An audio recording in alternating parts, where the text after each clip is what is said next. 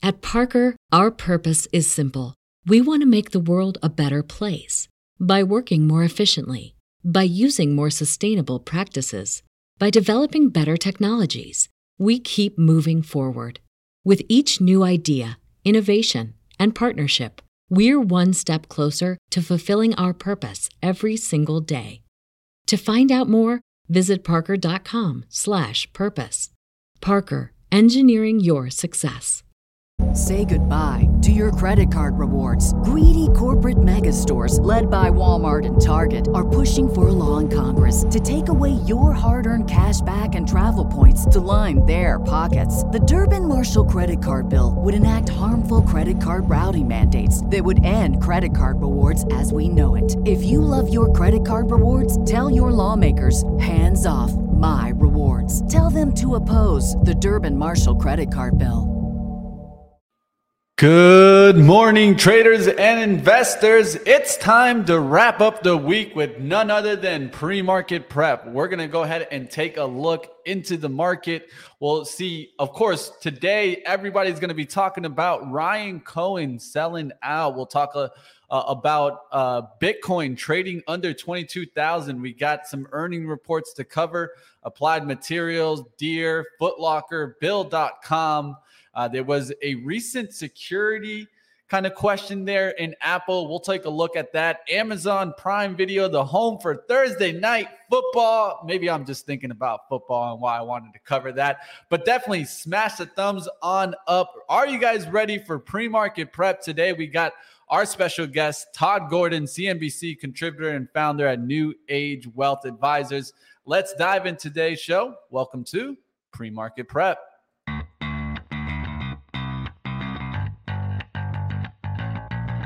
Coming to you live from downtown Detroit, this is Benzinga's Pre-Market Prep with your host, Joel Cohen. This is a volatile puppy here, isn't it? And Dennis Dick. I'm bidding a penny. I'd buy that stock for a penny. With everything you need to start your trading day.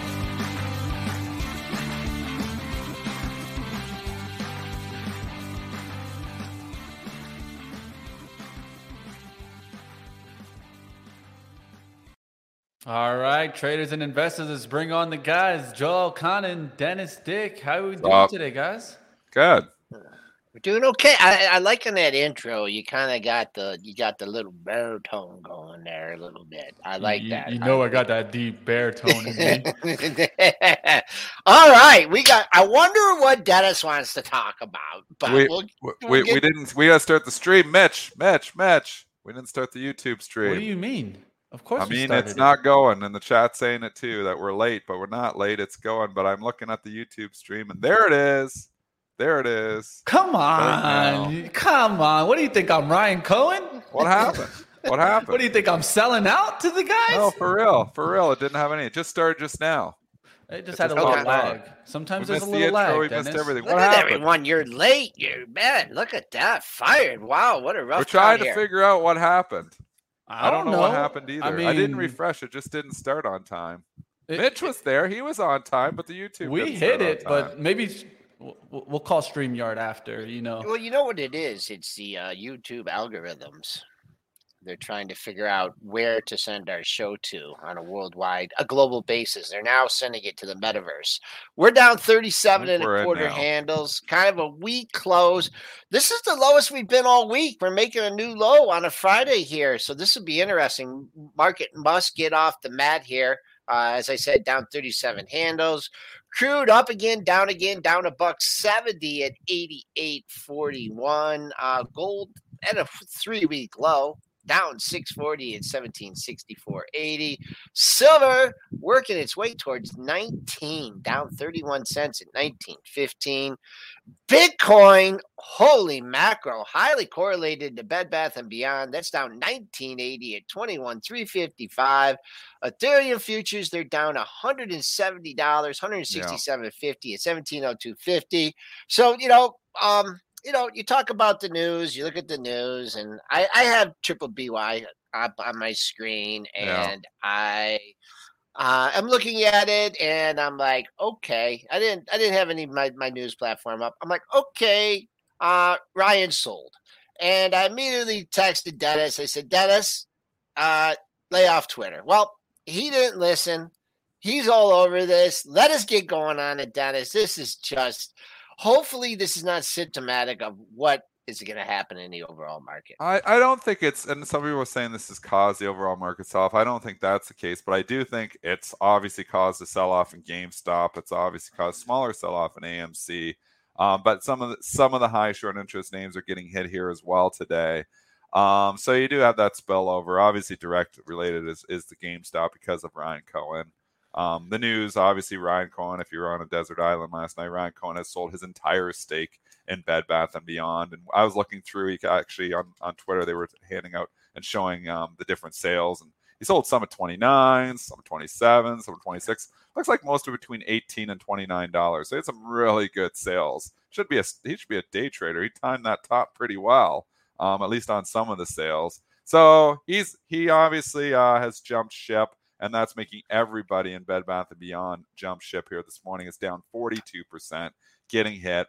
I do not think it's a coincidence that Bitcoin is having its worst day in about a month right now. I don't think this is a coincidence. I think you have a lot of people who, the FOMO chasing stuff like Bed Bath & Beyond. I think there's a lot of overlap with some crypto investors as well. And I wouldn't be surprised if the Bitcoin sell-off is directly related to the Bed Bath & Beyond hammering this morning.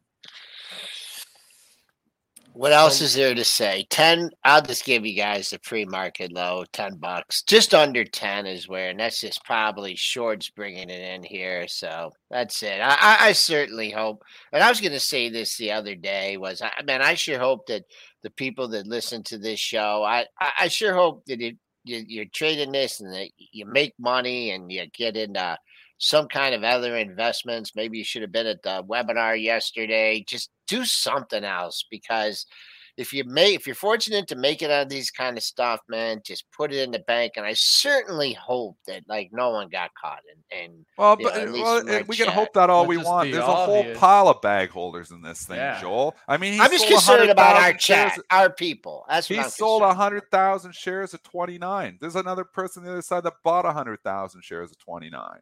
So exactly. I mean, you look at that and you just think, shareholders are the bag holders here. I mean, he had a tweet I don't want to read his tweet, and this is all I'll say because I'm probably going to get heat because he'll still be the Ryan Cohen defenders.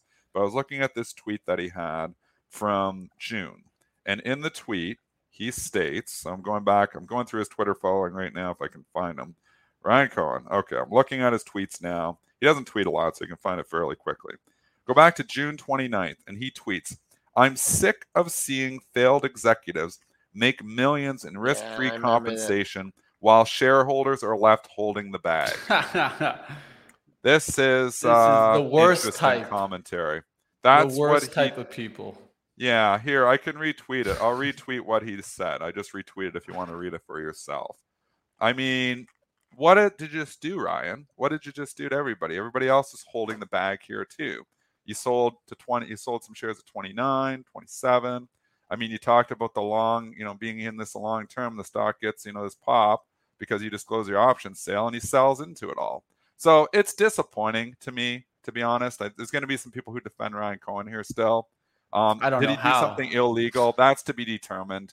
I honestly highly doubt he's going to go to jail. People are saying he's going to go to jail. I doubt it. I mean, he just made a hell of a lot of money, so he's been able to lawyer up anyways. But, unless he's, trading on some inside information, disclosed it. It looks like he kind of dotted the I's and crossed the T's. But, I mean, he's jumped ship. And now everybody else is left holding those bags. So exactly what he tweeted, he's now made a lot of bag holders in Bed Bath & Beyond. All right, I'm going to jump in with some information here. So, of course, he sold on Tuesday and Wednesday at ranges between $18.68 and $29.22 per share. He made about $59 million on this transaction. Also sold the call options that he had, so it's completely out. And I think, this is the worst type of a person, the person that acts like they're on your team.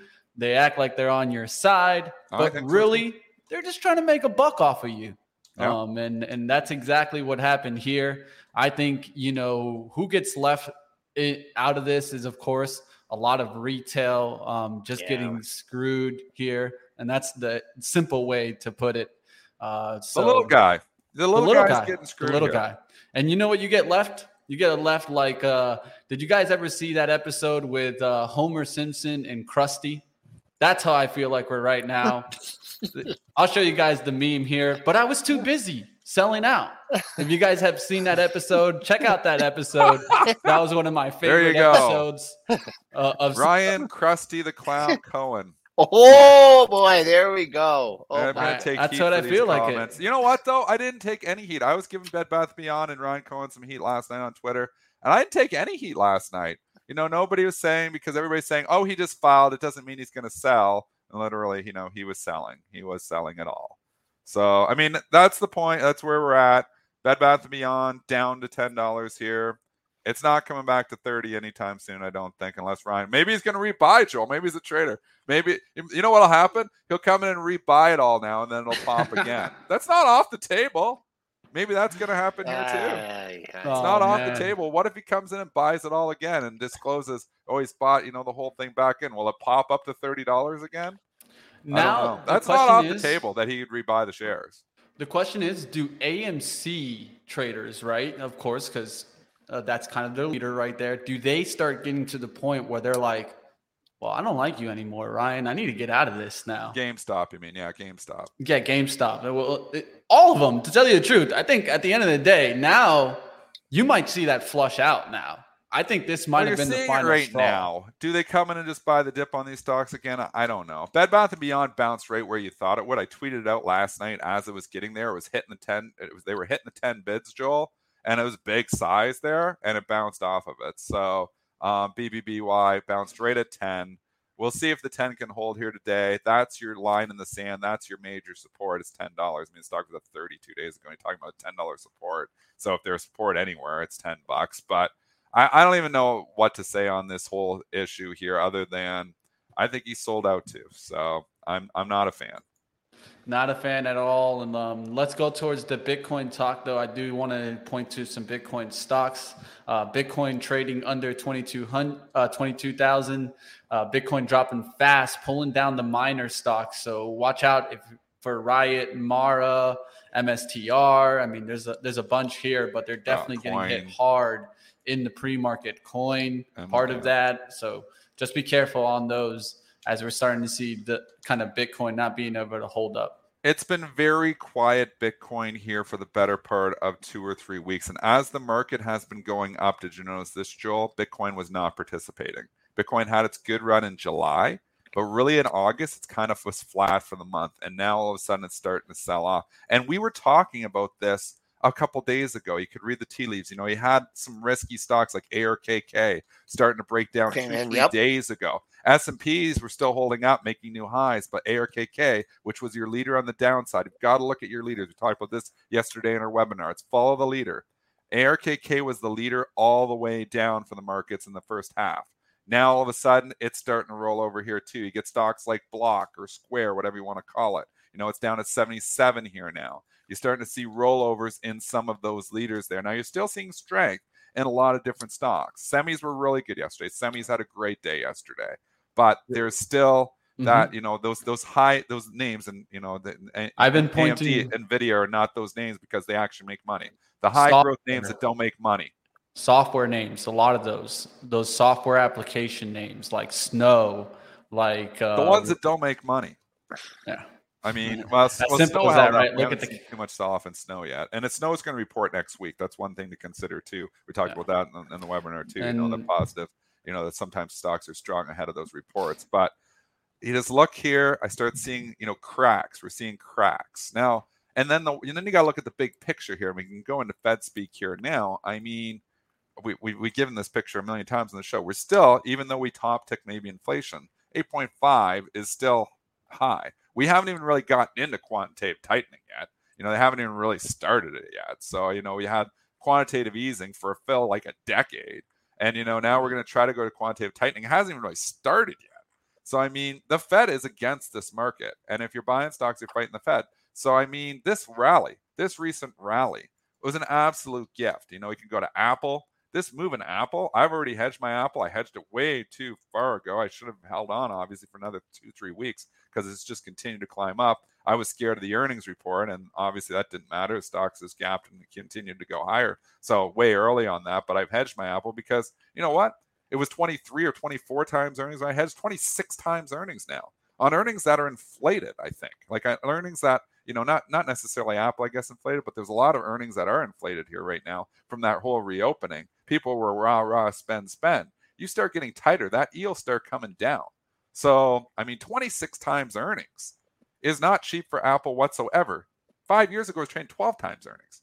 So, now you're valuing those earnings twice as much. I don't know. So that's why, I'm using this opportunity to raise cash. We know my long-term account, I'm almost 50% cash here now.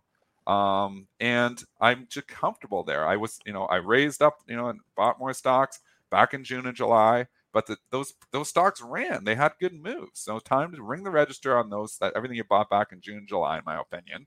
Now, again, are we coming in and selling the day we're down 40 points? Because they're probably coming and buy the dip again. Again, just reiterating. Buy dips, sell rips. If you're looking to get out of stocks, you wait for the rip to sell. We've had rips. And I'm coming in today and selling when you're 40 handles in the hole. And everybody's going to say, oh, Dennis was bearish on the show. And we rallied up, to 426 or 427. Well, I was bearish. I'm telling you, I've been wrong for about a week and a half, 2 weeks here now. I started getting bearish at 412. And then I went bullish for a day because of CPI. And then I sold out most of my stuff at 420, 421. So, we're almost back to where I started, from, where I'm thinking to ring the register. But I think we're on rips. I think you got to be raising cash.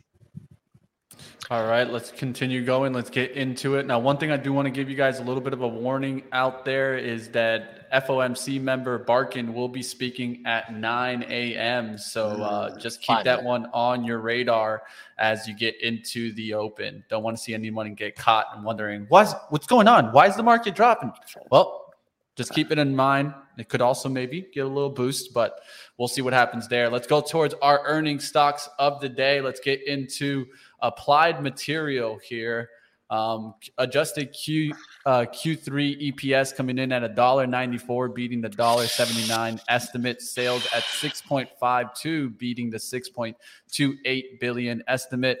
Now seeing adjusted EPS for Q4 at $1.82 on the low end, $2.18 on the high end. The estimate was at $1.94, and then also kind of trying to increase the sales outlook on the high end to $7.5 billion versus the estimate at $6.5 billion. The report was fine. The problem is you've come into this whole area of resistance here, and it couldn't get up there on the report. 111, 112 is, where you've topped out here for a month of August. And then after hours, we can't get up through that area either. If you can't get up through an area, then you think, okay, well, on a weekday here, I wouldn't want this thing to lose the 108.27 close, because then there could be a reversal day on hand for Applied Materials. But it's already traded a lot of stocks, a lot of shares here. So, maybe it's kind of where it wants to be. It did report at 4 o'clock last night, so there's been lots of hours of trading, and it's holding up well considering the market is down. And you do have a lot of chips reporting next week. NVIDIA is going to report on Wednesday. So, that can be a catalyst to hold the stocks up as well. But again, it's been a pretty good run here. Applied Materials was $82 back in July. Yeah, going over 112 here to 113 and change. That was a big move. That kind of surprised you. Just look at all those daily highs in that area, going back to the most recent high at a 111.65. So we'll give you that area, 112. And then also, this is going to be interesting here for me off the open, because your bid right at yesterday's high.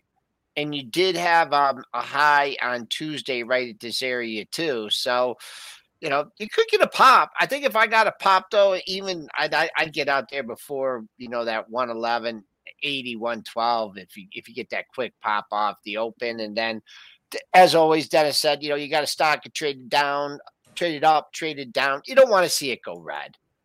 They can't to defend the close, and it'll be needs to hold that. It needs to hold the close, but not a bad report. Trading definitely %.5 better than the SPOOs, so holding up fairly well for now. Let's go to the Deere report because it's the Let's most go. interesting one. That was the one I was going to, Dennis. Let's get it. Sales at 14.1 billion, beating the 12.78 billion estimate.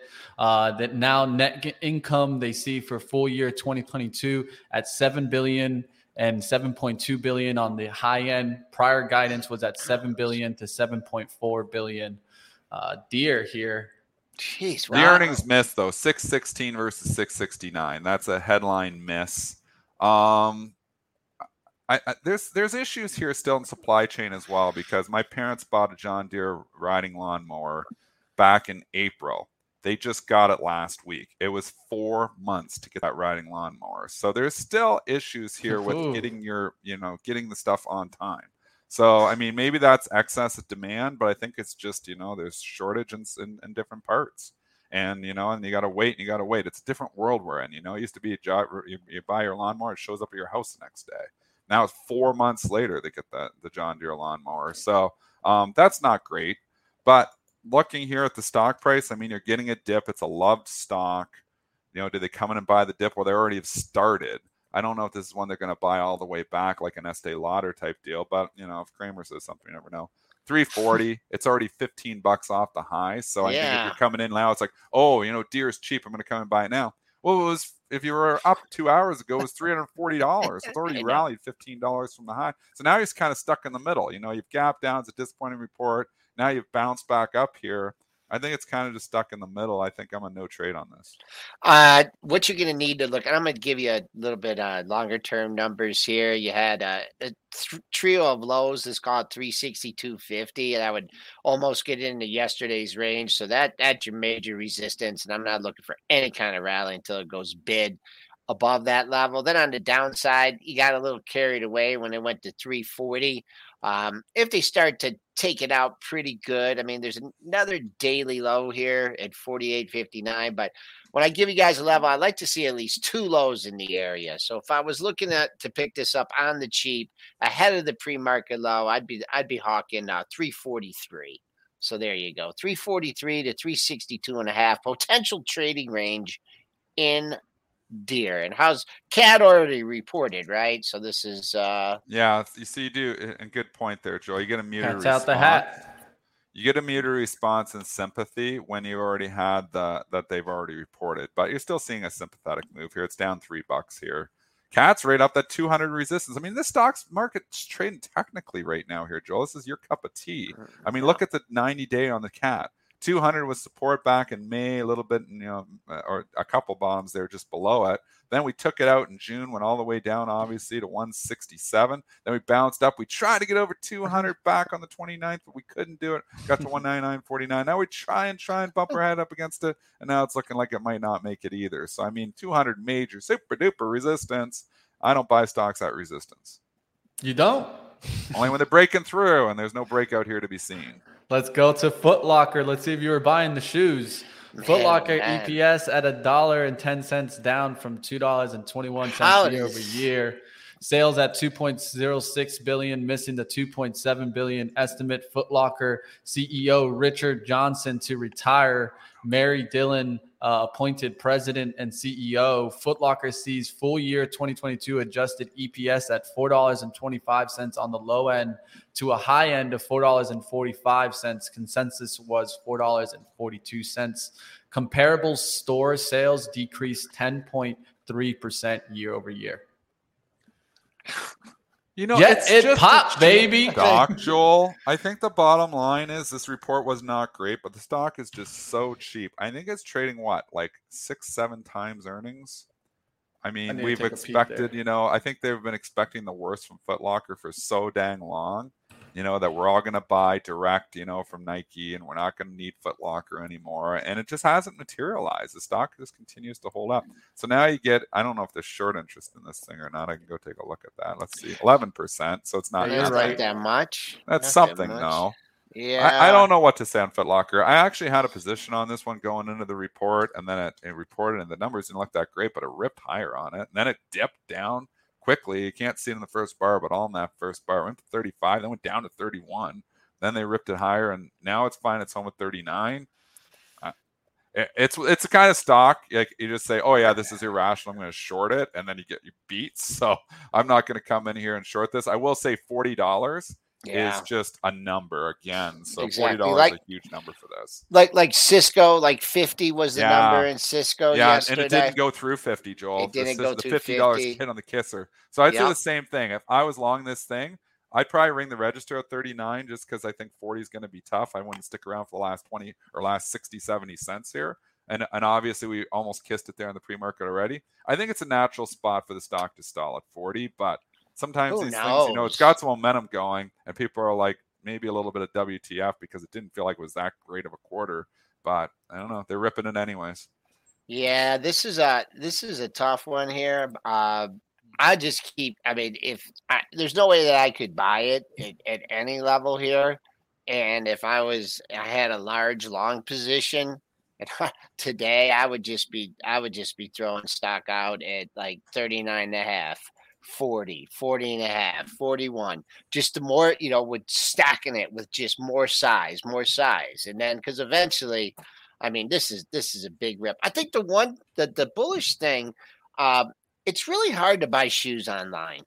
I mean, I do it, and I always end up sending them back, man. You got to go into the store. I know everyone's worried about that, but, man, I got to go into the store. I got to put them around. I got to walk around with them. No one goes to stores anymore, Joel. I do, man. And then if not, I end up I bought these other shoes the other day, and I'm just like, oh, man, I got to get the return package and everything. So I don't know. Shoes is one thing. I mean, clothes or whatever. Whatever. I'm not a huge shopper. I guess they didn't like Richard and like Mary because it looks like it, at least from that reaction. At least from the report, I don't see anything that really gets it up there. But what Dennis stated there, I think, is an important thing to notice. The PE forward at 7.2, that definitely makes up. And if you look at the industry average, it's about 15.2. So about less than half of that, their forward PE. And so, hey, who knows? Maybe this is kind of more of a value play here down. It is a value stock for sure. So talking about value stocks and talking about stocks that just breaking news here, 8 o'clock a.m., right when the show started there, General Motors reinstated their dividend. Woo-hoo! And also talking about buybacks as well. Said under their existing program, they can buy up to $5 billion. So talking about resuming their buybacks and have reinstated a 9-cent quarterly dividend, which I feel like is a lot less than it used to be. I'm just going off my memory, but that's only 36 cents a year. I feel like the GM dividend was a lot higher than that before, wasn't it? I mean, it's good they're reinstating a dividend, but it doesn't sound like it's the dividend that they used to get. So, full disclosure, I'm long some GM. Know that. Yeah, it used to be, from what I'm seeing on the calendar, it used to be 38 cents. Years ago, it's only ever 38 cents? Okay, so it's about the same then. So, yeah. I thought years ago it was like 4 or 5% dividend, though. That's what I'm trying to get. Like, that's like a 1% dividend only. So yeah, I could show you right Someone here. Said it was 3.8. Yeah, it used to be more. You got to go back probably even further back, Mitch, before. Here you go. You got it here. Remember, see like 4%, 3% yield. I think it was higher before. So I don't think this dividend is as high as what they used to have. And the stock is getting a lift from it. Not much. So Joel, what's the pretty nice? Yeah, I mean, you just peeked your head over 40. Yeah, the initial algo probably the initial algo jump. Yeah. But for me, I would have gotten done at 39.75. I mean, there's 3 tops there. There's another top here at 39.64. So resistance is resistance. I mean, it did take it out in the pre-market. I'd still be hawking 39.75 and probably some paper at 40 as well. That's what you came down. But, definitely good news. Opening into resistance on a down day in the markets. Take those factors in. I'm not that excited about it, though. I mean, okay, I get a 9-cent quarterly dividend. It's not like, boom, you just went, back to a 3-4% dividend. It's like, oh, it's a 1% dividend. That's nothing. Your annual yield. I'm just not that excited about it. So I think the initial algo pops like, oh, yeah, dividends, buybacks. It's like, nope. Yeah, it's not that great. And think about the buybacks. They're fizzling here, too. Home Depot did the same thing last night. Now it's $15 billion buyback for Home Depot. Stock popped up significantly on that news, up to $329, almost $330. And now it's come back off, obviously overall market hitting it as well, but it's barely up here on a day they announced a huge buyback. One thing to keep in mind, at least in autos, is Tesla not partaking in the rally yesterday could start dropping through. We're keeping a close eye on that 900 level. Yeah, I mean, it had its run. I mean, it had a great run, ahead of the market, kind of peaked out, with the market earlier in the week. So, I mean, you're at what, 650 to begin July? You're at 950. I mean, come on. That's a big move. So, yeah, losing 900 today, down 1361. Now 900 was looking like support. Now it's flipped into resistance. All right, let's go to Bill.com as it's getting some good raise here. EPS at a loss of 3 cents, beating the loss of 13-cent estimate. Sales at 202 million, beating the 183.1 million estimate. Bill.com sees Q1 2023 revenue at 208 million on the low end, high end 211 million versus the 187.6 million estimate. So really higher than kind of the estimate there, even on the lower end to 208 million, and also sees full year 23 revenue at 955 million on the low end, 973.5 million on the high end. Estimate here also getting beat pretty badly here. I mean, that's a good sign there for Bill.com for their full year 23 estimate at 879.68 million. You're still getting these crazy moves, and it seems like not necessarily crazy, but really big moves in stocks. It seems like every day. Like yesterday, what was it? Wolf, was it? WOLF, Wolfspeed, Wolf, which just had such a huge Wolf, which has had a huge move. $87 up to 112, closes on the high. I mean, fading some of these moves has been, fading the initial move on some of these has been pretty disastrous. I mean, you think, okay, well, it's overdone at 100 yesterday, Wolf. Then it opens up at like 102, and then it runs another $10. So, I mean, these thinner stocks, like, and Bill is a thinner stock, they can kind of do anything. So I'm not just coming in here and saying, oh, yeah, this is irrational. We're in a bear market. Let's short this. I mean, it's not one of those markets where selling on the initial pop has, there's been some follow through sometimes. So danger, Will Robinson. I'm just staying away. You do have some 15-minute support here, minor support. So you want to hold 172.50 area. That's what I'm looking at, $2.50 above that. And then I just if I was long today and I was not out there in the pre-market, I have a little bit of a sell zone for you. And that sell zone comes, you have a pair of highs. It's 177. And then the other high goes closer to 179. So let's go right in the middle, 178. That's what I'd be looking for on a pop. And then, of course, get a look at your pre-market high. But don't know where to buy it, but can definitely identify some resistance for you. All right, let's talk about the Apple, and what seems to be advising out there is an immediate update to iPhone, iPad, and Macs to protect against a pair of security vulnerabilities that allow attackers to completely control their device. Apple said that there are credible reports that hackers are already abusing the vulnerabilities to attack users.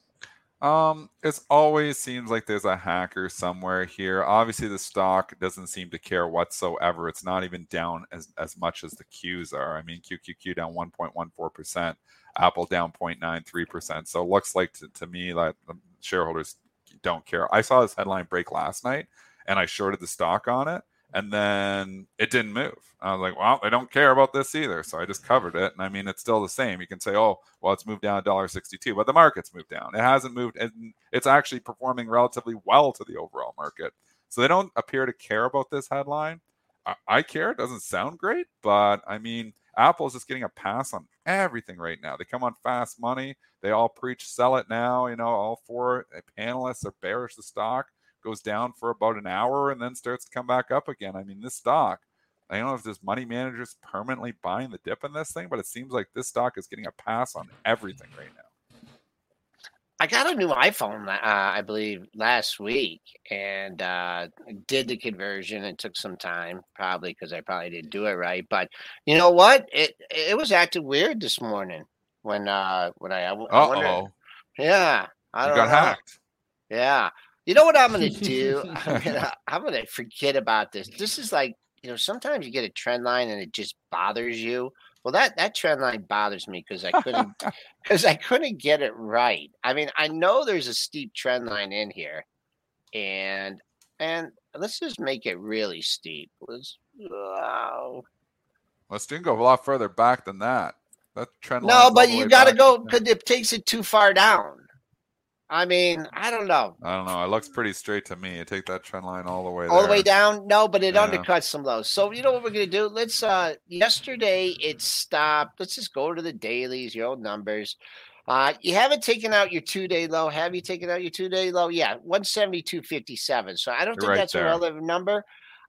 If this is bad news for Apple and they're going to hit this thing and the market's going down today, then you should get a look at 170, 150 because that splits the pair of lows from Monday and Tuesday. If this is now going to be just another free pass for Apple, then you won't see that 170, 150. You rally back, and I'm sure a lot of people would like to see unchanged in Apple, and that was 174.15. So there's your support, potential resistance in Apple. Let's get Todd Gordon. Let's go. Let's get it on right here. I'm sorry about that. Was just getting a little message for a little bit later. Let's go into it here. Bringing on our special guest today, Todd Gordon, CNBC contributor and founder at New Age Wealth Advisors, and one of the best backgrounds there. Let's go. We're driven by the search for better, but when it comes to hiring, the best way to search for a candidate isn't to search at all. Don't search, match with Indeed. If you need to hire, you need Indeed. Indeed is your matching and hiring platform with over 350 million global monthly visitors, according to Indeed data, and a matching engine that helps you find quality candidates fast. Ditch the busy work. Use Indeed for scheduling, screening, and messaging so you can connect with candidates faster. And Indeed doesn't just help you hire faster. 93% of employers agree Indeed delivers the highest quality matches compared to other job sites, according to a recent Indeed survey. One of the things I love about Indeed is that it makes hiring all in one place so easy. When I was looking to hire someone, it was so slow and overwhelming, I wish I'd used Indeed. And listeners of this show will get a $75 sponsored job credit to get your jobs more visibility, all at Indeed.com/PREP. Just go to Indeed.com/PREP right now and support our show by saying you heard about Indeed on this podcast. Indeed.com/PREP. Terms and conditions apply. Need to hire? You need Indeed.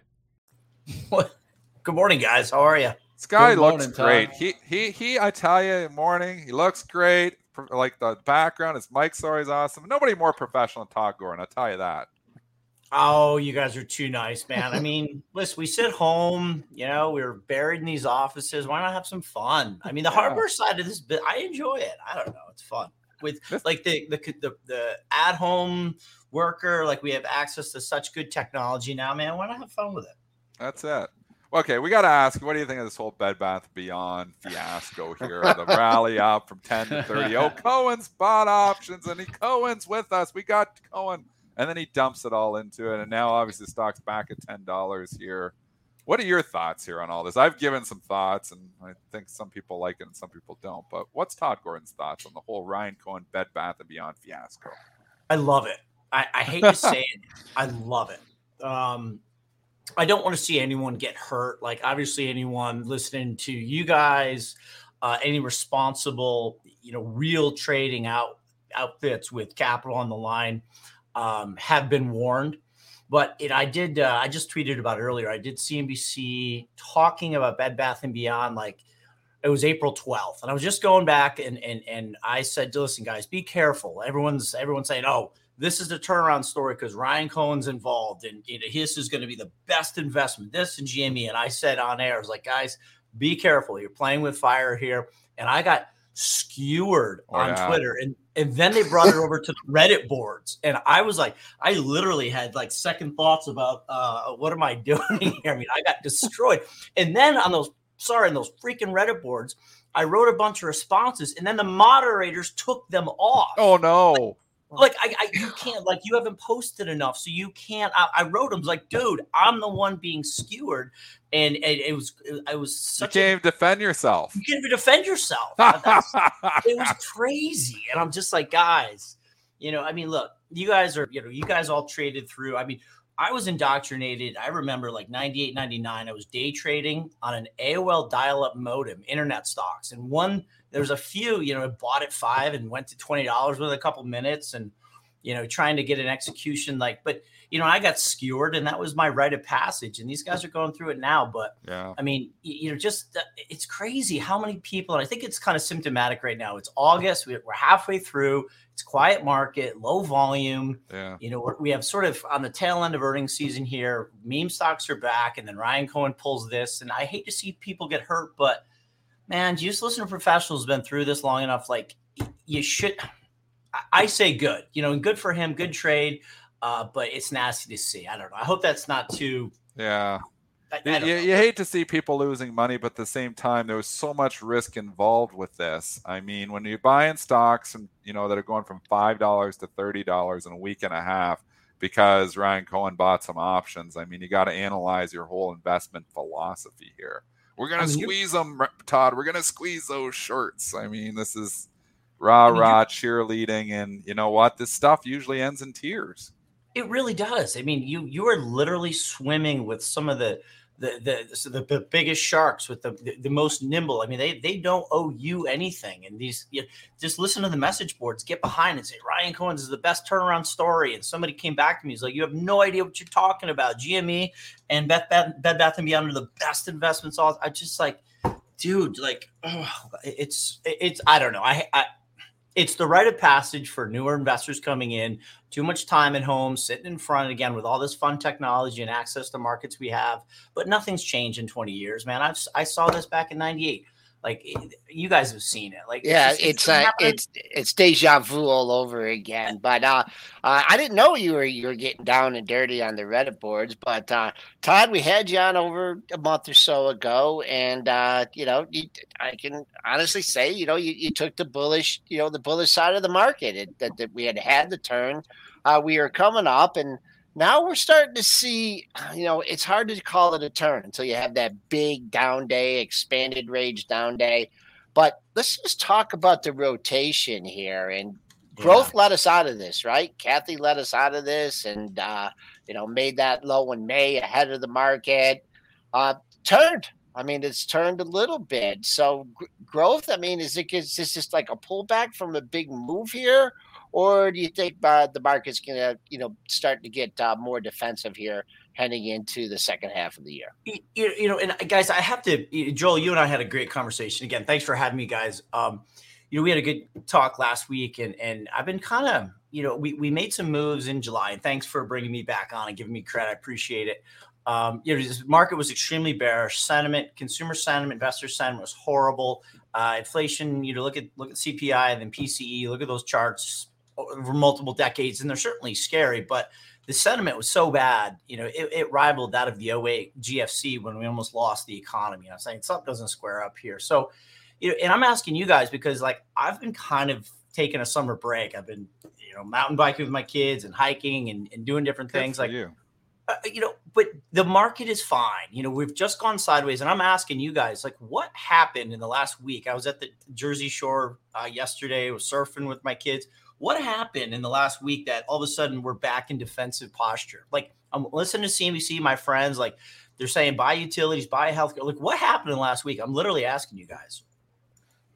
Triple D, do you want to go first? Ha! I think we just went full FOMO. I think we just went on full okay, this is it. We're going back to all-time highs. I don't know. You get these moves, and it, Todd. You get a move, and you start going up, up, up. Then you almost get the upside capitulation where everybody's like, I can't take anymore. The money manager that sold in June. It's I got to rebuy my stocks. I've screwed up, and they're chasing again. And I think we kind of did that, and obviously maybe it doesn't show up on the S&P, but it does show up on a lot of individual names where it got really excited in the last week.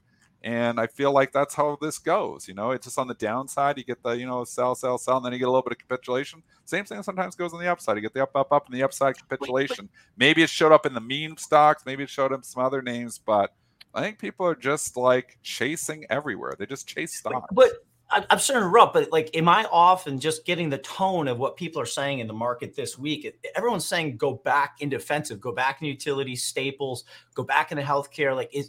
Am I wrong in that? It seems like It's like, what did I miss? Like, we just had a massive 17% rally. Growth has been rotating in. I just looking over here on another screen. We came in March, kind of backed away April, May, and then June. We got the good push. Earnings have been, I think, pretty exceptional. Guidance hasn't been as bad as they were telling us to be. But all of a sudden, it seems like, okay, like you said, FOMO. I mean, coming from record bearish sentiment, I'm not surprised, and that's why we had in our RIA, we run two main portfolios. We had about 20% cash in the growth portfolio. 14% of it was cash. 5% was actually short inverse QQQ ETF PSQ. Took it off July 20th. It's first sign of sort of a new impulse wave up, and combined with bearish sentiment, like I don't know. I think it was, thank you. It was, so far so good, but I just see the market now consolidating sideways before the next move up. And I'm just saying, like, I don't know why people are getting bearish all of a sudden last week. Do you think the next move is up or down? I mean, we've had, so that's a tough question too. And I'll throw you in because, we've had the big move down. We've bounced back. If the next move is up, we're V-bottoming out of here. I mean, that's the way it would look on the charts. If the next move is down, then it's a continuation of the overall bearish trend. What's your thoughts? Yeah. So, I'll throw my technical hat in here. I'm just looking. Yeah, you're good at this stuff, Todd. We appreciate it. No, thanks. I appreciate it. So that first little correction off the June 20th lows, like what was that percent decline? That was 5.6%. So using the technical model, you'd expect, there's a little bit more of a directional push down there and into July. So this wave 4, again, I still do a lot of Elliott and Fib in terms of timing, but we have longer term portfolios. I'm always trimming and adding and stuff. So I still, trade and I still watch the markets like as if I'm a trader. So, if we get a push down, Dennis, I think, it should be a sideways sort of time buying move, maybe down 2, 3, 4%. And then I do think, we move up. I think the lows are in. I was just listening to Jim Paulson, who I respect in CBC, and he's like, okay, so Melissa Lee was asking him, is inflation stubbornly high? I'm like, okay, yeah, but 2 years ago, all we would talk about is deflation and negative yields. Well, if you look at real yields, look at where rates are, we've sort of normalized a little bit. And Jim was saying, you look at, and I got to go back and look at this, CPI rarely does a topping process. It's sort of a up and down. It sort of tops. Oh. And I thought that was interesting. I didn't have enough time to jump into that. If you, okay, so if inflation is coming off, you look at commodities, I went through all the commodities, went through the ags and the meats and, the metals and a lot of them are coming off, even some of that stubbornly high meat. There's a lot of stuff going on in Texas that started to come off here a little bit. So commodities are coming off. Housing is obviously coming off. We're seeing some pretty good moves down there. The dollar's acting strong, which is a monetary policy tightener. A lot of people are trying to tell me that dollar strength was a sign of 08, risk aversion. And I'm saying, I don't think it's 08. I think it's more, the rest of the world selling their local currencies to buy dollar, to buy U.S. stocks, because you look at the Chinese slowdown. We've known about that forever. That was the lead article on Barron's. I think the U.S. stock market, it's pretty richly valued, but right now it's the only game in town.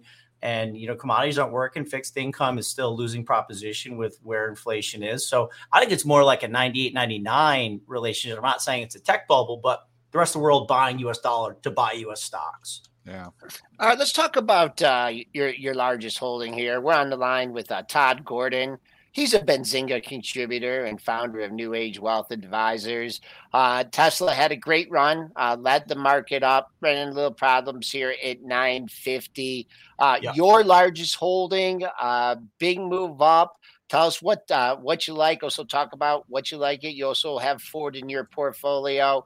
And what's next? What's the catalyst? Why are you holding on, keeping that as your biggest position?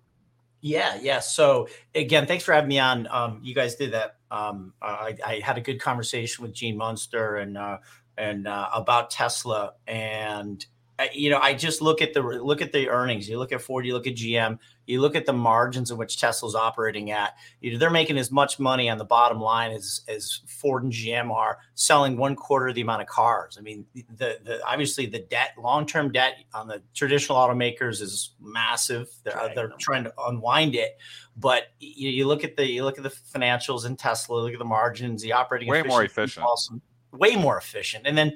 My longer term thesis. Okay, so before we jump into that, like Elon gets mixed up in the Twitter war, and then his PR stock, his reputation takes a big dive on this.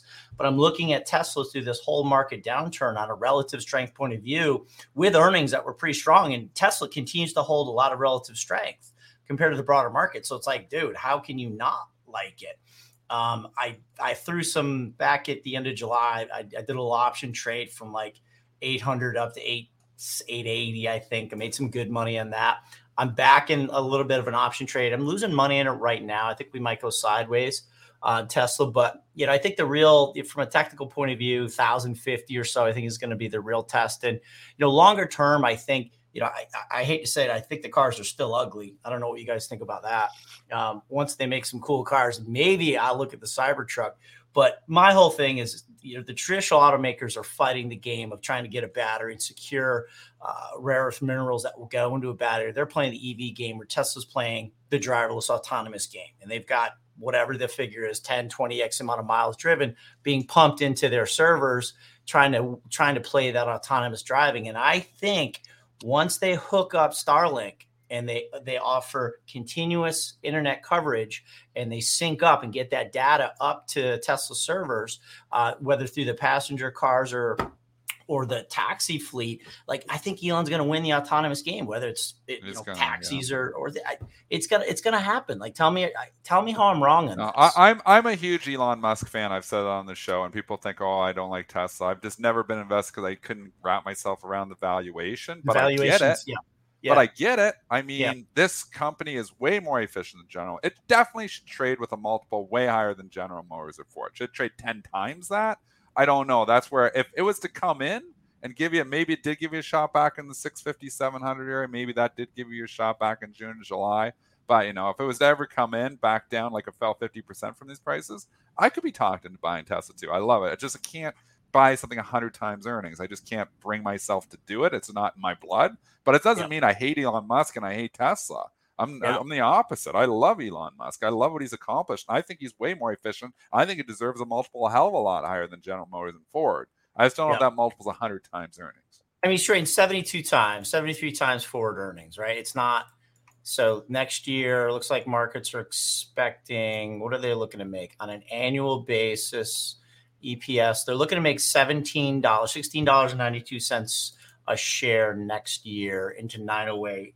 So it puts you 72 times forward earnings. I mean, is that what a steal this was just 3-4 years ago? I mean, you just look back and you think like, I don't know who the analyst was, but when Tesla was in the gutter and it didn't go anywhere for like 5-6 years, do you remember that?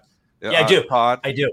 It was just sitting there around $100, and there was an analyst. I think it might have even been Guggenheim that said, looking forward, this company can make $20 a share. And that was before the 5-for-1 split. I mean, that analyst, and then he was saying $100. He's like, if it eventually gets up to $20, it's trading like 5 times earnings right now. And it really was back then, but we couldn't wrap ourselves around it because they were burning cash and everybody had the Tesla queue going on and was going to go bankrupt. That did not happen. Musk proved all those people dead wrong. And I'm glad about that, because I think the cars are awesome. I think what he's done is amazing.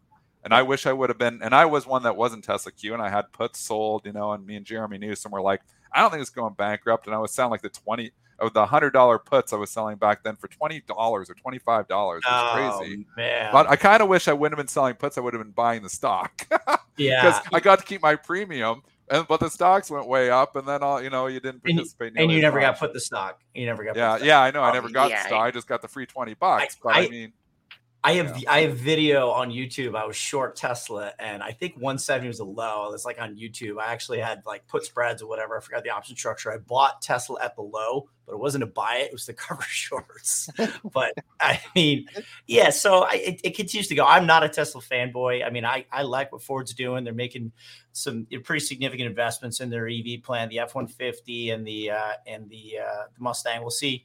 You know, I'm bullish. I want him to just look at the financial house there. It's a far cry away, but you know, I mean, hey Todd, I want to get interest rate hike talk here out of the way. Yeah. Fed rate hike possibility. You also showed on Twitter an interesting tweet about a recession 2 quarters after amazing above trend growth. You're also throwing everything together here. Talk about the Fed rate hike, where we're at as far as the recession goes, and then looking forward at the S&P and what, you know, where it's trading at and what you think it may be trading at. Yeah. Thanks, Joel. So I guess this conversation's about a month old at this point, but everyone's talking about recession, 2 quarters of contraction constitutes recession. We'll see if they actually label it. But I just went back and I said, okay, so what happened in GDP in the quarters leading up to these 2 contractions of 1.6% in March and 0.9% in June, which, as you know, is going to be revised. But you look at post-pandemic, and you look at the average GDP growth after the pandemic, it came out to like 5.3%. From December of 20 up until December of 21. So we got 5 reports at 5.34% growth. The average 85-year growth in GDP is 3.17%. So you had like 70 or 80% premium on above trend growth, the GDP post-pandemic. And then you come off 2 quarters for 1 or 2%. And it was like, oh, it's a recession. Okay, well, but context matters here. Right. I mean, we just had really strong post-pandemic growth. You can say, all right, fine. It's the Fed injecting liquidity. And, we continue to have a very strong Fed balance sheet. They are going to obviously do a little quantitative tightening, but on a percent basis, it's nothing. So I think the economy is continuing to be very strong. I think the earnings have been very strong. You look at, there's a big debate here as we're going into potential yield curve inversion. I think you're going to start to hear people say that. And something I watch, guys, is the 2-year Fed funds spread. And, we're coming down to inversion. But if you look at the last few times when we got to inversion, and I've got the dates here, it's 2008, 2001, 98, and 91. And if you guys know your history, as like you guys do, I mean, that was all some kind of significant market event where the Fed was cutting rates to bring the federal funds rate down. And that's what caused the inversion between, that's when you get a flat Fed funds, which is effective a 30-day or 90-day, whatever, and a 2-year. The 2-year is about 3.3%. Fed funds is about 2.38. We have another 100 to go. But the market knows we're going to a terminal rate of 3.75%. I mean, there's no surprises in that. And I mean, is the Fed going to come out? Is there going to be another disaster like those dates I just mentioned where the Fed's going to have to slash rates and that might sell off the stock market? So if inflation is going to be, perpetually high, which on a relative basis, I don't think it is, we have to count on another disaster for the Fed to slash rates to sell the market off. I think we're getting mean reversion. We're getting volatility expansion. Like back in 2016 and 17, the Dow, you look back 100 years, the realized volatility in the Dow was the lowest in 100 years. So we're getting more price discovery. Interest rates are going up. I think it's a sign the Fed's trying to get out of the way as they're behind the curve. I think it's a good thing for the market. And the consumer, I think, has held up really, really well. 5-year tips, I think, was looking at 3.5, 3.75, 5-year expected inflation. It's down to 2.6 now. So I think, if we get a little bit of pullback, Dennis, to answer your question from like 15 minutes ago, I say buy it. One more, Todd. One more, because I think there's a typo. You sent me some notes, and I think there might be a typo in here. Okay. I know where you're going with this, Joel. Are you ready? Drum roll, please. Where is your long-term Dow count, and when's it coming? Yeah, I threw this out on Twitter. So where is this count? Yeah, I mean, we could be just looking at, so listen, I'm an Elliott guy. I've gone in the closet. I just can't take the abuse. People just don't understand they just don't understand. They just can't open their mind enough to it. But, classic Elliott is rooted in Dow theory. It's just three main advances, right? At the largest degree of trend. And Charles Dow penned that. And, if you look at, some of the biggest advances post 29, that was 29 up into the stagflationary 70s. It was like 980%. And we had the 70s, and then from 82 up to 2000, like that was another 1,400%.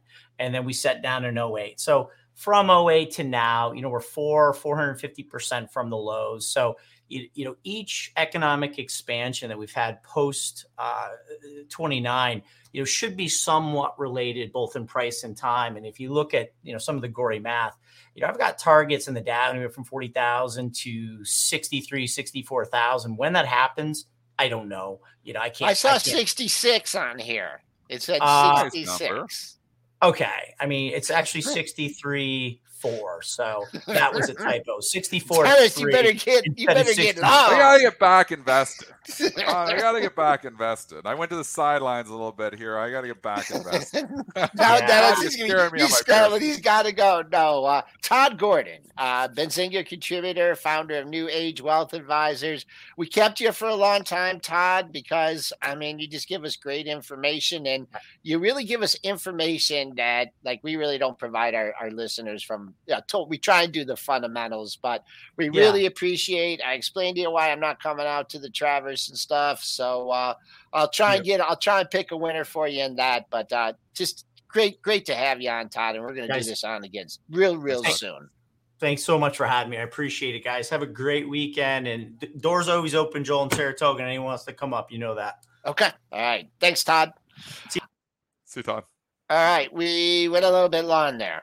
That's all right.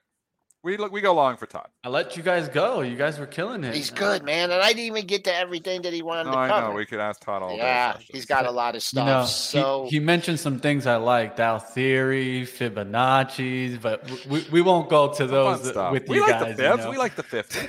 Me and Joel like the 50. Yeah, we're Fibonacci. Yeah, we got the 50. I'm a fib fan, man. I like the 50. I'm a fib man. You're not a businessman. You're a fib man now, fib Dennis? Man 50. All right. We got 1 minute. About the 3A. What? Yeah. What do we want? We don't even have time. Just overall market. Yeah. Just overall market. Overall market. What should we be watching? I'm going to let the Trip go first. What do you say, Triple D? I'm waiting for a bounce. I'd sell more stocks, but I'm not going to sell it down. We're down 40 handles because you know what they do. They come in and buy it again. So I don't think we're just whooshing down and this is the end of the world here. I do think that it's still per intraday raising cash. I'm selling rips. And when I'm trading, I'm doing a little more. I'm still buying dips, selling rips, short rips, buying dips, still trading. Kind of trading market neutral, meandering along here. It's dog days August. It's quiet. You're not going to see any really crazy moves, I don't think, until you get into September. And then it gets a little bit more interesting. So dog days of August, trade the chop by fading the chop. Yeah, drilling down a little bit. I'm just, we did take out that low from Monday, right? And so we have a new low for the week and a pretty tight range week, less than 100 handles. So I've been trying to keep my bullish cap on this whole week and battling you guys. And I'll just say I will lean on that pre-market low today, 42.41. If the bulls can defend that early and then you drift up to 42.70, 42.75, maybe make a run at unchanged, then it's okay. You take out that pre-market low on a Friday, and I think the Bears may have a little control. I got to hop big off, thing, Joel. Don't forget option expiration. Expiration. So you're going to see some wild moves here at the open and the close. Remember that. Yep. Balances just flipped to buys here. I'm not sure if that's going to affect it, but we know they flip around a lot on these days. There'll be some wild volatilities. You get some opens, that might be too high, opens that are too low. You might get some closes too high or too low. I typically fade those moves. Like a stock's opening way up. So I'm like, I'm going to buy it. It's going higher. The money's being made fading the moves usually on days like this. And How's the I just want to thank RSI, everybody, Mitch. Because I got Hey, the RSI, Mitch. it's RSI. Yeah. RSI. Before you do the RSI, I just want to thank everyone that turned out yesterday for our event. Absolutely incredible turnout. Yeah, I mean, these questions, I mean, they make my head spin. We tried to get to as many of them as possible. Great presentations by Dennis and Rob. And it's so I thought about it. I was going to text you about this, Dennis. What about the timing of that event, too? Was what's going on with the market, with what's going on with the meme stocks, and just trying to provide education. You can still go to the site. I believe later on today, it's still available for purchase. So it's still there. I thank you guys from the bottom of my heart. I'm going to go over to PMP Plus and do some more tickers. I'm out next week. I told you 100 times. Oh gosh, Joel, who takes more vacations than you and Tim? Who takes more vacations than you and Tim? I'm sorry, I didn't put it in an out-of-office request, but going out east, going to do some biking and hiking with Lisa, going to visit my sister.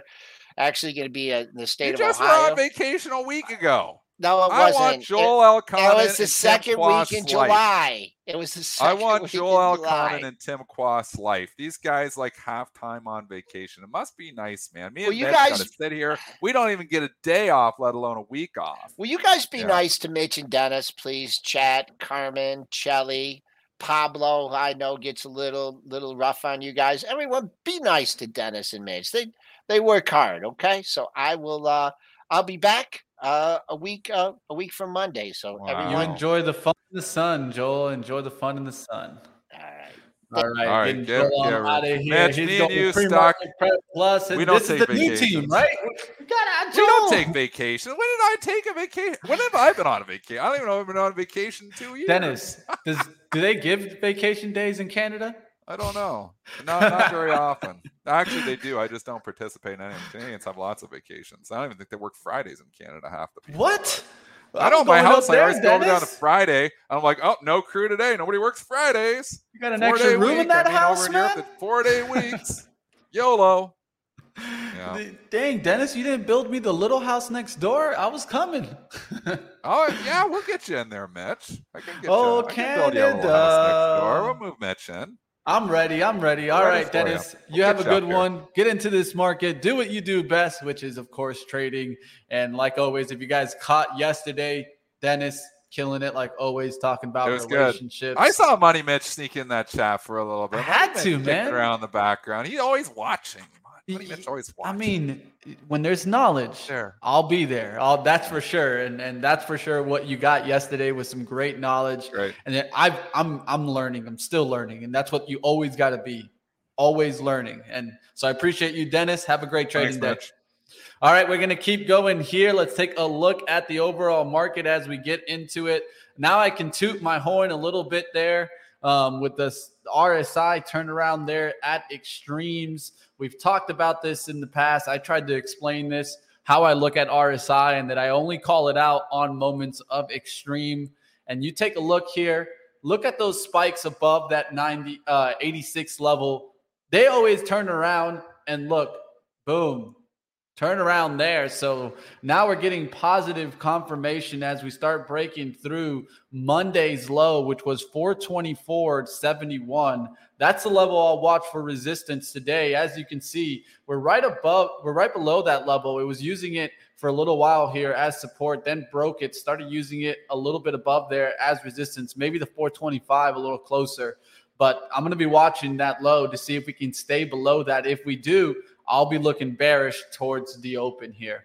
Let's take a look at what other stocks you guys have on your radar. Throw it on up in the chat if you guys have a stock that you guys are watching. One stock that I feel I got right also yesterday, I started talking about DraftKings turning around, as this was a stock that just went too far, too fast. And I called this out yesterday right near these topping candles. Now you're seeing this come on back there. I think this eventually even comes back maybe to 16, 17 where I sold it. So I'll be watching stocks like this. Throw up stocks if you guys have one here in the chat, and I'll take a look there. All right. What other ones do you guys have? Watching but never give a shout out for the chat? What do you mean? I always give a shout out for the chat. But let's keep going here. What other ones are being mentioned here? Apple. Okay. Apple here at 175, pulling on back here a little bit. We'll see what happens here in Apple. It's up there towards 175. Of course, a lot of people caught some of those kind of security concerns that were mentioned about Apple. Yeah. Now, is this the topping of Apple? And look who we have coming on in. AB in the house. Yeah, I don't know if you saw, but I saw on Twitter yesterday that Apple's CFO or one of the executives is selling some stock. That's not a good sign if you're a shareholder. Yeah, and did you see the hacks? There were some hacks. No. Did you check your iPhone, dude? Your iPhone could be taking control right now. Really? It's okay. So I got a Venmo hack the other day. That wasn't really okay. It wasn't okay. Listen how scary this is. So I'm on the golf course with Randy and Michael. You know, everyone, not everyone, but there are people on the golf course with us. And Randy calls me and is like, "Hey, do you still need the money?" And I'm like, "What are you talking about?" And he's like, "I just got a Venmo request from you that said like left my wallet at the store, need $300." And I'm like, "Oh, that wasn't me." So he's got me thinking someone hacked my Venmo, and I'm freaking out because my Venmo is linked to my bank account, right? If someone's in my Venmo, they could just Venmo $500 out of my Bank of America checking account, no problem. I log into my Venmo, I don't see anything, whatever. Other people, Michael Murray, someone else reaches out to me and says they got the same message. What I think happened was someone created a Venmo account with like my profile picture, my name, and started reaching out to people, but they didn't have access to my actual Venmo account.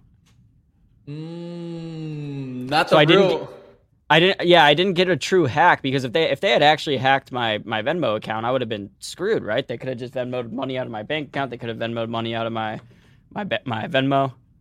Well, Apple users are checking their phones today. They've been advised to immediately update their iPhones, iPad, and Macs to protect against some security vulnerabilities. So I'm gonna do that. I'm gonna do that right now. So, Mitch, real quick for All Access.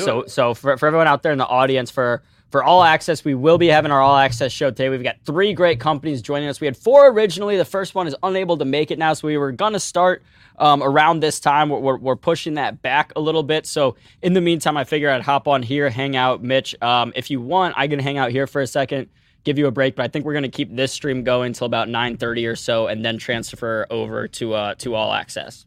Sounds good to me. Let's keep on going. Let's take a look at some of the stuff that people are calling out. Last thing on the All Access, everyone hanging out in the audience, if you guys haven't hung out for an All Access before, essentially we'll be bringing on 3 companies, give you guys direct access to those companies, and we will also be giving, we are doing a giveaway. So I'll get the exact details on that, but I believe it's 3 winners will win $50 cold hard cash.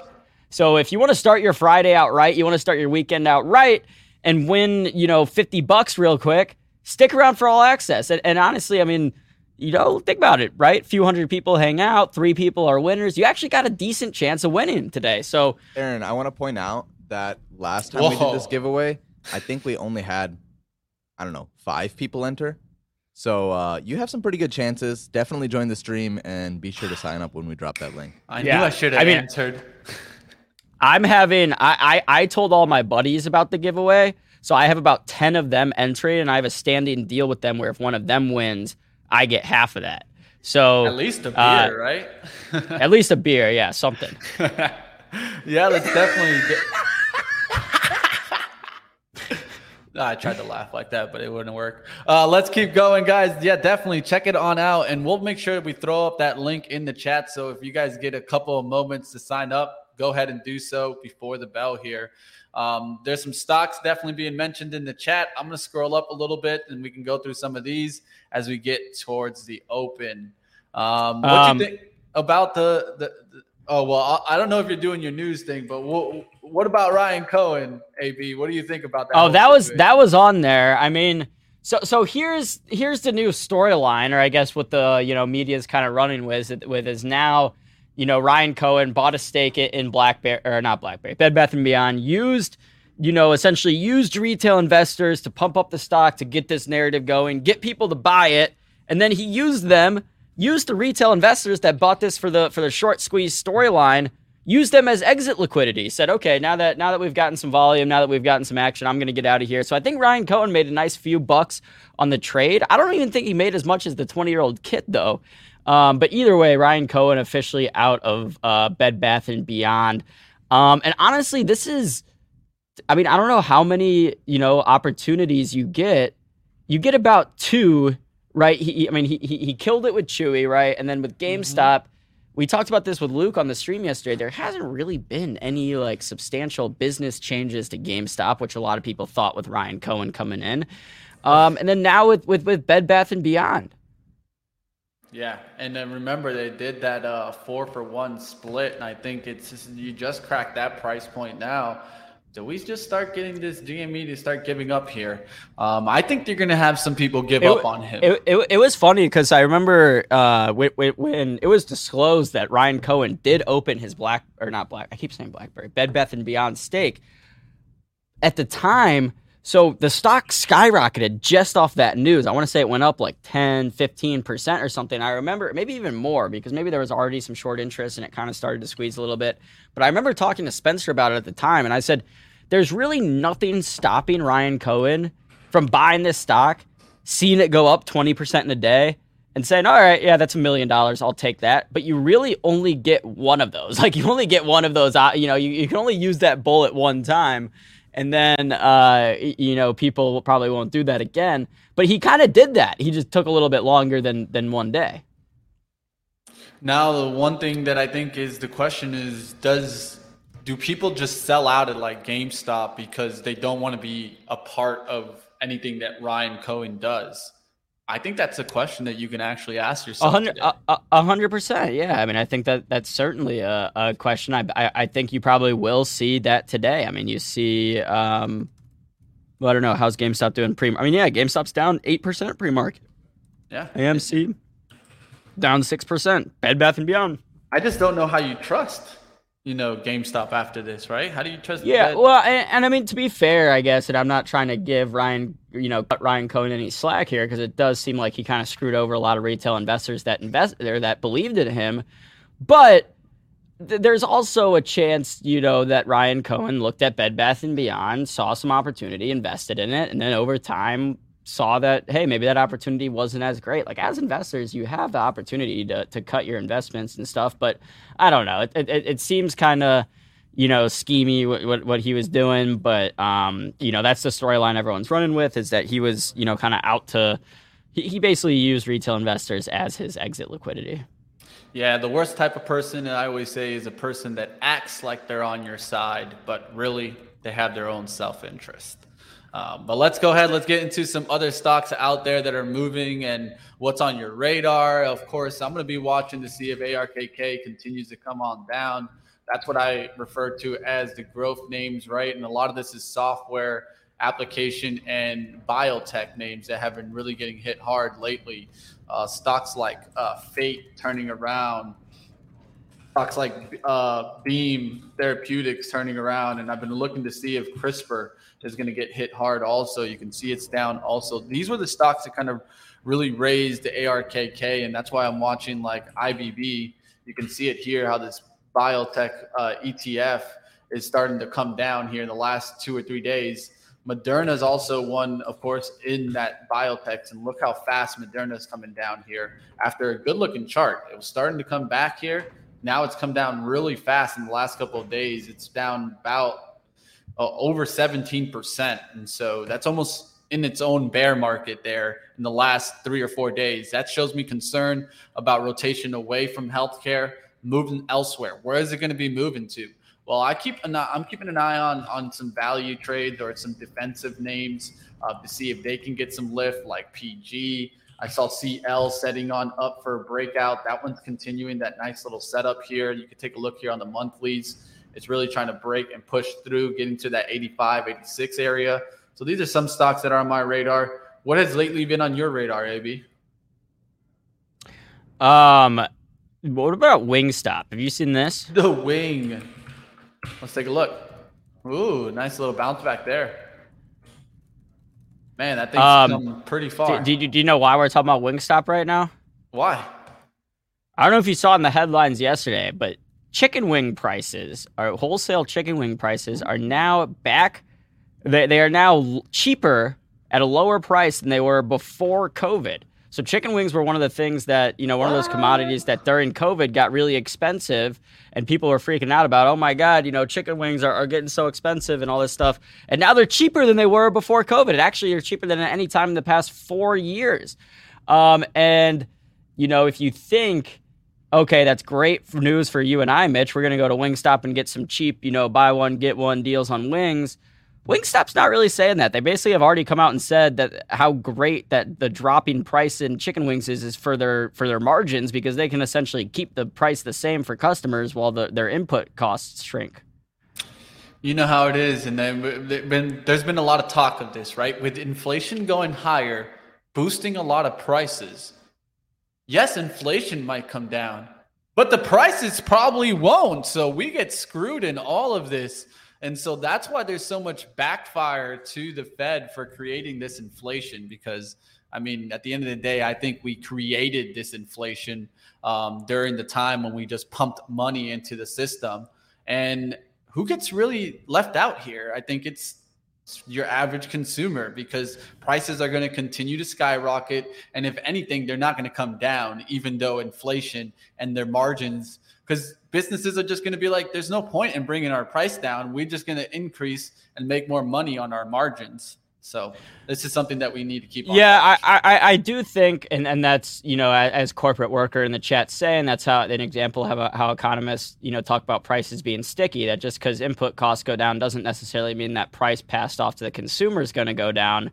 But I think with this time around, there is a lot more attention on it, right? I think a lot of people who maybe aren't into the economy or into business see this, and they see, right, most people aren't looking at the CPI and stuff, but they'll see things like the headlines of gas prices and chicken wing prices. So if they see the fact that chicken wings are now cheaper, but that companies aren't changing the prices, there may be some more backlash on that now. So I don't know. We'll see. I'm confident, at least, that the drop in prices will, if it doesn't lead to lower prices for us, it'll at least lead to, like you said, Mitch, less inflation. Doesn't necessarily mean the prices are going to go down, but maybe they stop going up.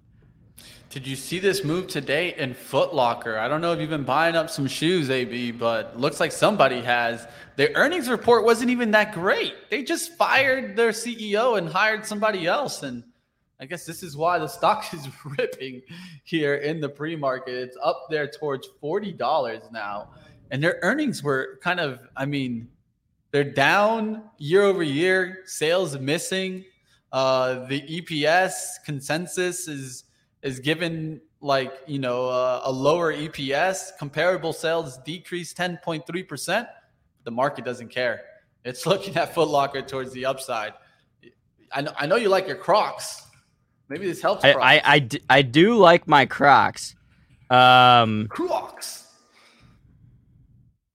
It's interesting now. I'm going to be watching Foot Locker today. I just don't see how this move even got started here.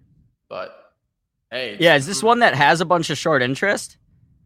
I don't know if it has high short interest. One thing that we did check out in pre-market prep with the guys was that we talked about how it has a very low PE ratio. It has about 7 forward looking. It's not like, something in the 20s or even in the 15s where the average is for the industry. But man, this is ripping there. Foot Locker getting Ulta's CEO. Is that what it is? Is it because they believe in Ulta? Oh my God, dude, look at Ulta's. Ulta's been a monster. Some of these, I need to. Is that what it is? Someone in the chat. I need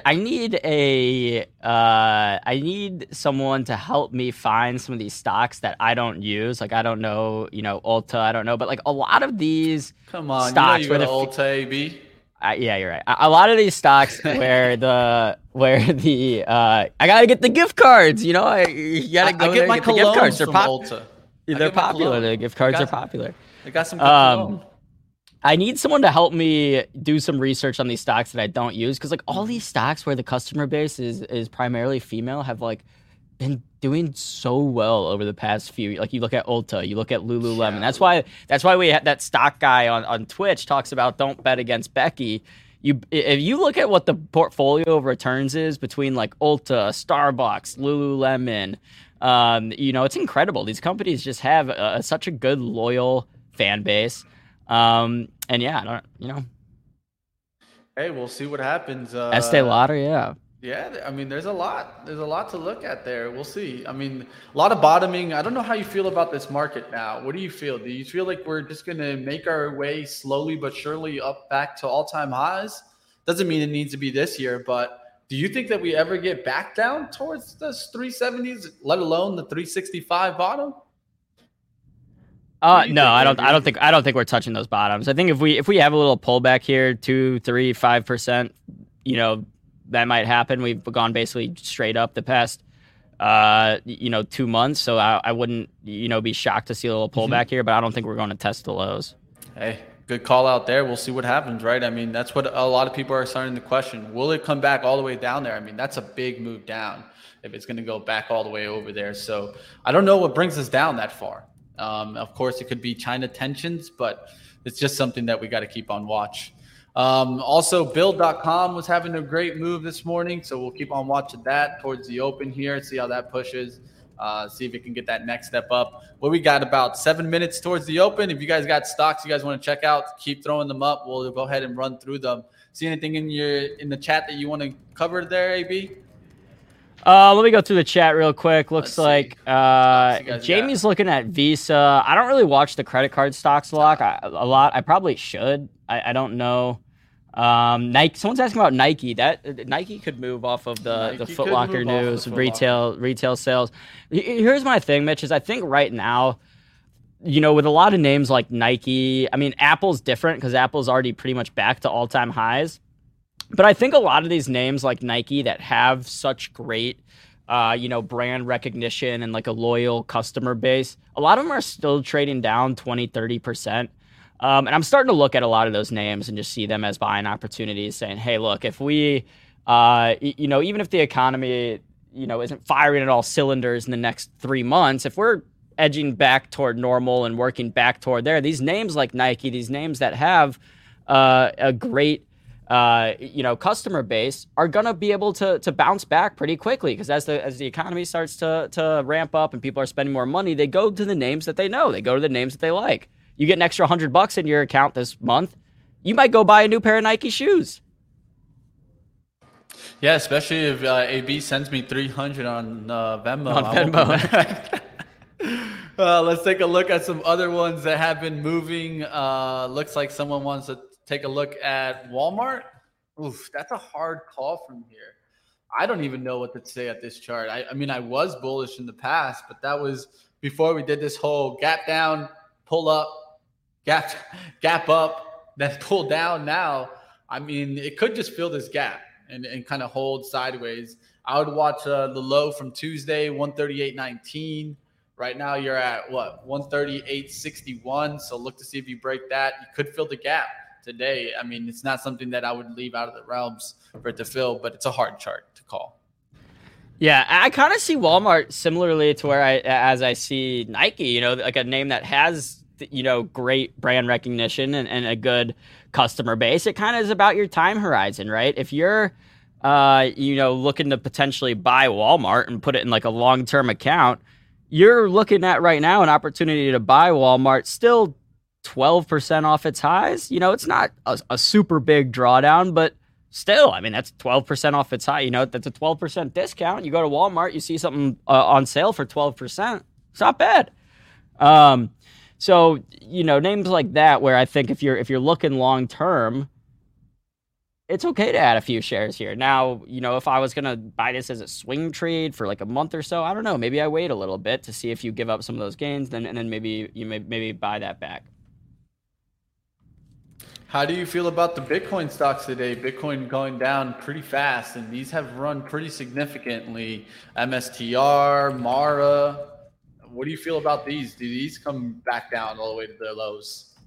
Yeah, I mean, I think right now, Bitcoin, is kind of at it's like the overall market right now. I think it's just in this zone where it's really looking for some more direction from the Fed, because right now there's a lot of essentially the market started pricing in that the Fed will pivot at some point in the next 6 months or so as we're seeing inflation coming down and maybe, if unemployment starts ramping up and whatnot. But from all we've heard from the Fed, they're basically standing by saying, hey, we're still going to increase rates. We're still going to do this. So until we get more conviction that, all right, inflation's coming down, rates are going to start coming down, I don't think Bitcoin's, going to make any crazy moves from, it's at 21,500 right now. I don't think we're going to make any runs back up to 40K or go back up to all-time highs unless we get back into that environment where the Fed's cutting rates and you have a lot of that free money flowing around. So right now, a lot of the crypto investments just aren't interesting to me. There just won't be enough alpha baked into those returns until we get some more conviction from the Fed, until we get some more direction from the Fed. Yeah, I think too many people thought that Bitcoin was just going to bounce back and then go back to 100,000. And one thing that I've always seen in Bitcoin is that it comes in waves.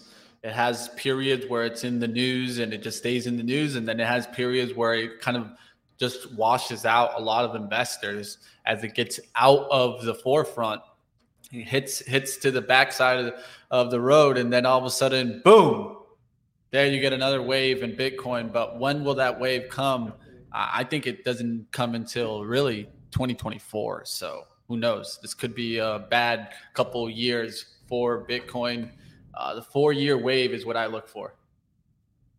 Yeah, definitely. From a macro perspective, a lot of Bitcoin maximalists, a lot of crypto traders have been, hoping this could be the start of another bull run. But I just don't know. I don't see a bull run happening without, again, that action from the Fed.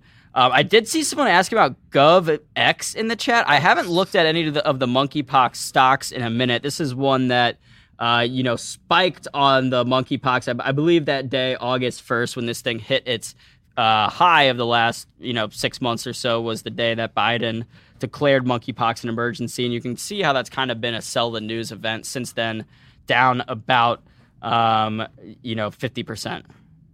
Yeah, I think this is no play for me now. These stocks love to do these runs whenever there's kind of these news that are driving the headlines. But to me, as soon as you see it kind of start consolidating, that's when I think that you got to get out of them. It's okay to be in them if you're getting the run and the run and the run and the run, and it just keeps pushing on up. But there's always moments when that kind of turns around there and you get hit hard on GovX there. It went from $4 right back down to $2 and could easily be back down below $1 where it was. This was a 70-cent stock just about 2 or 3 weeks ago. Yeah. So I kind of missed the boat on some of those monkeypox trades. And once I did, I wasn't really seriously looking at them for potential investments just because they'd already gone up so much. All right. Looks like we got a new visitor. Yes, sir. Morning, guys. How we doing? Waking up now with that voice. Let's do it. Morning, Mitch. Good morning. Bree, I know we got a headline check coming up. Yeah, we're doing all right. We're doing all right. Got a headline check with Bree. Yes. We're going to look at the markets, look at what's going on out there, get things started for All Access and get rolling. Thumbs on up, guys. Take on over. Do your thing. Let's do it. All right, we're going to go ahead and go over to the next stream on All Access, so stick around. This stream will automatically redirect you there. Stay tuned.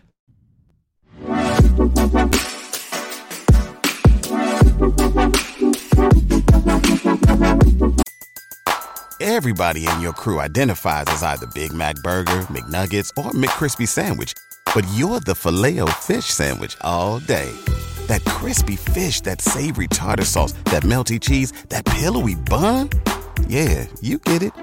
Every time. And if you love the Filet-O-Fish, right now you can catch 2 of the classics you love for just $6. Limited time only. Price and participation may vary. Cannot be combined with any other offer. Single item at regular price. Ba-da-ba-ba-ba.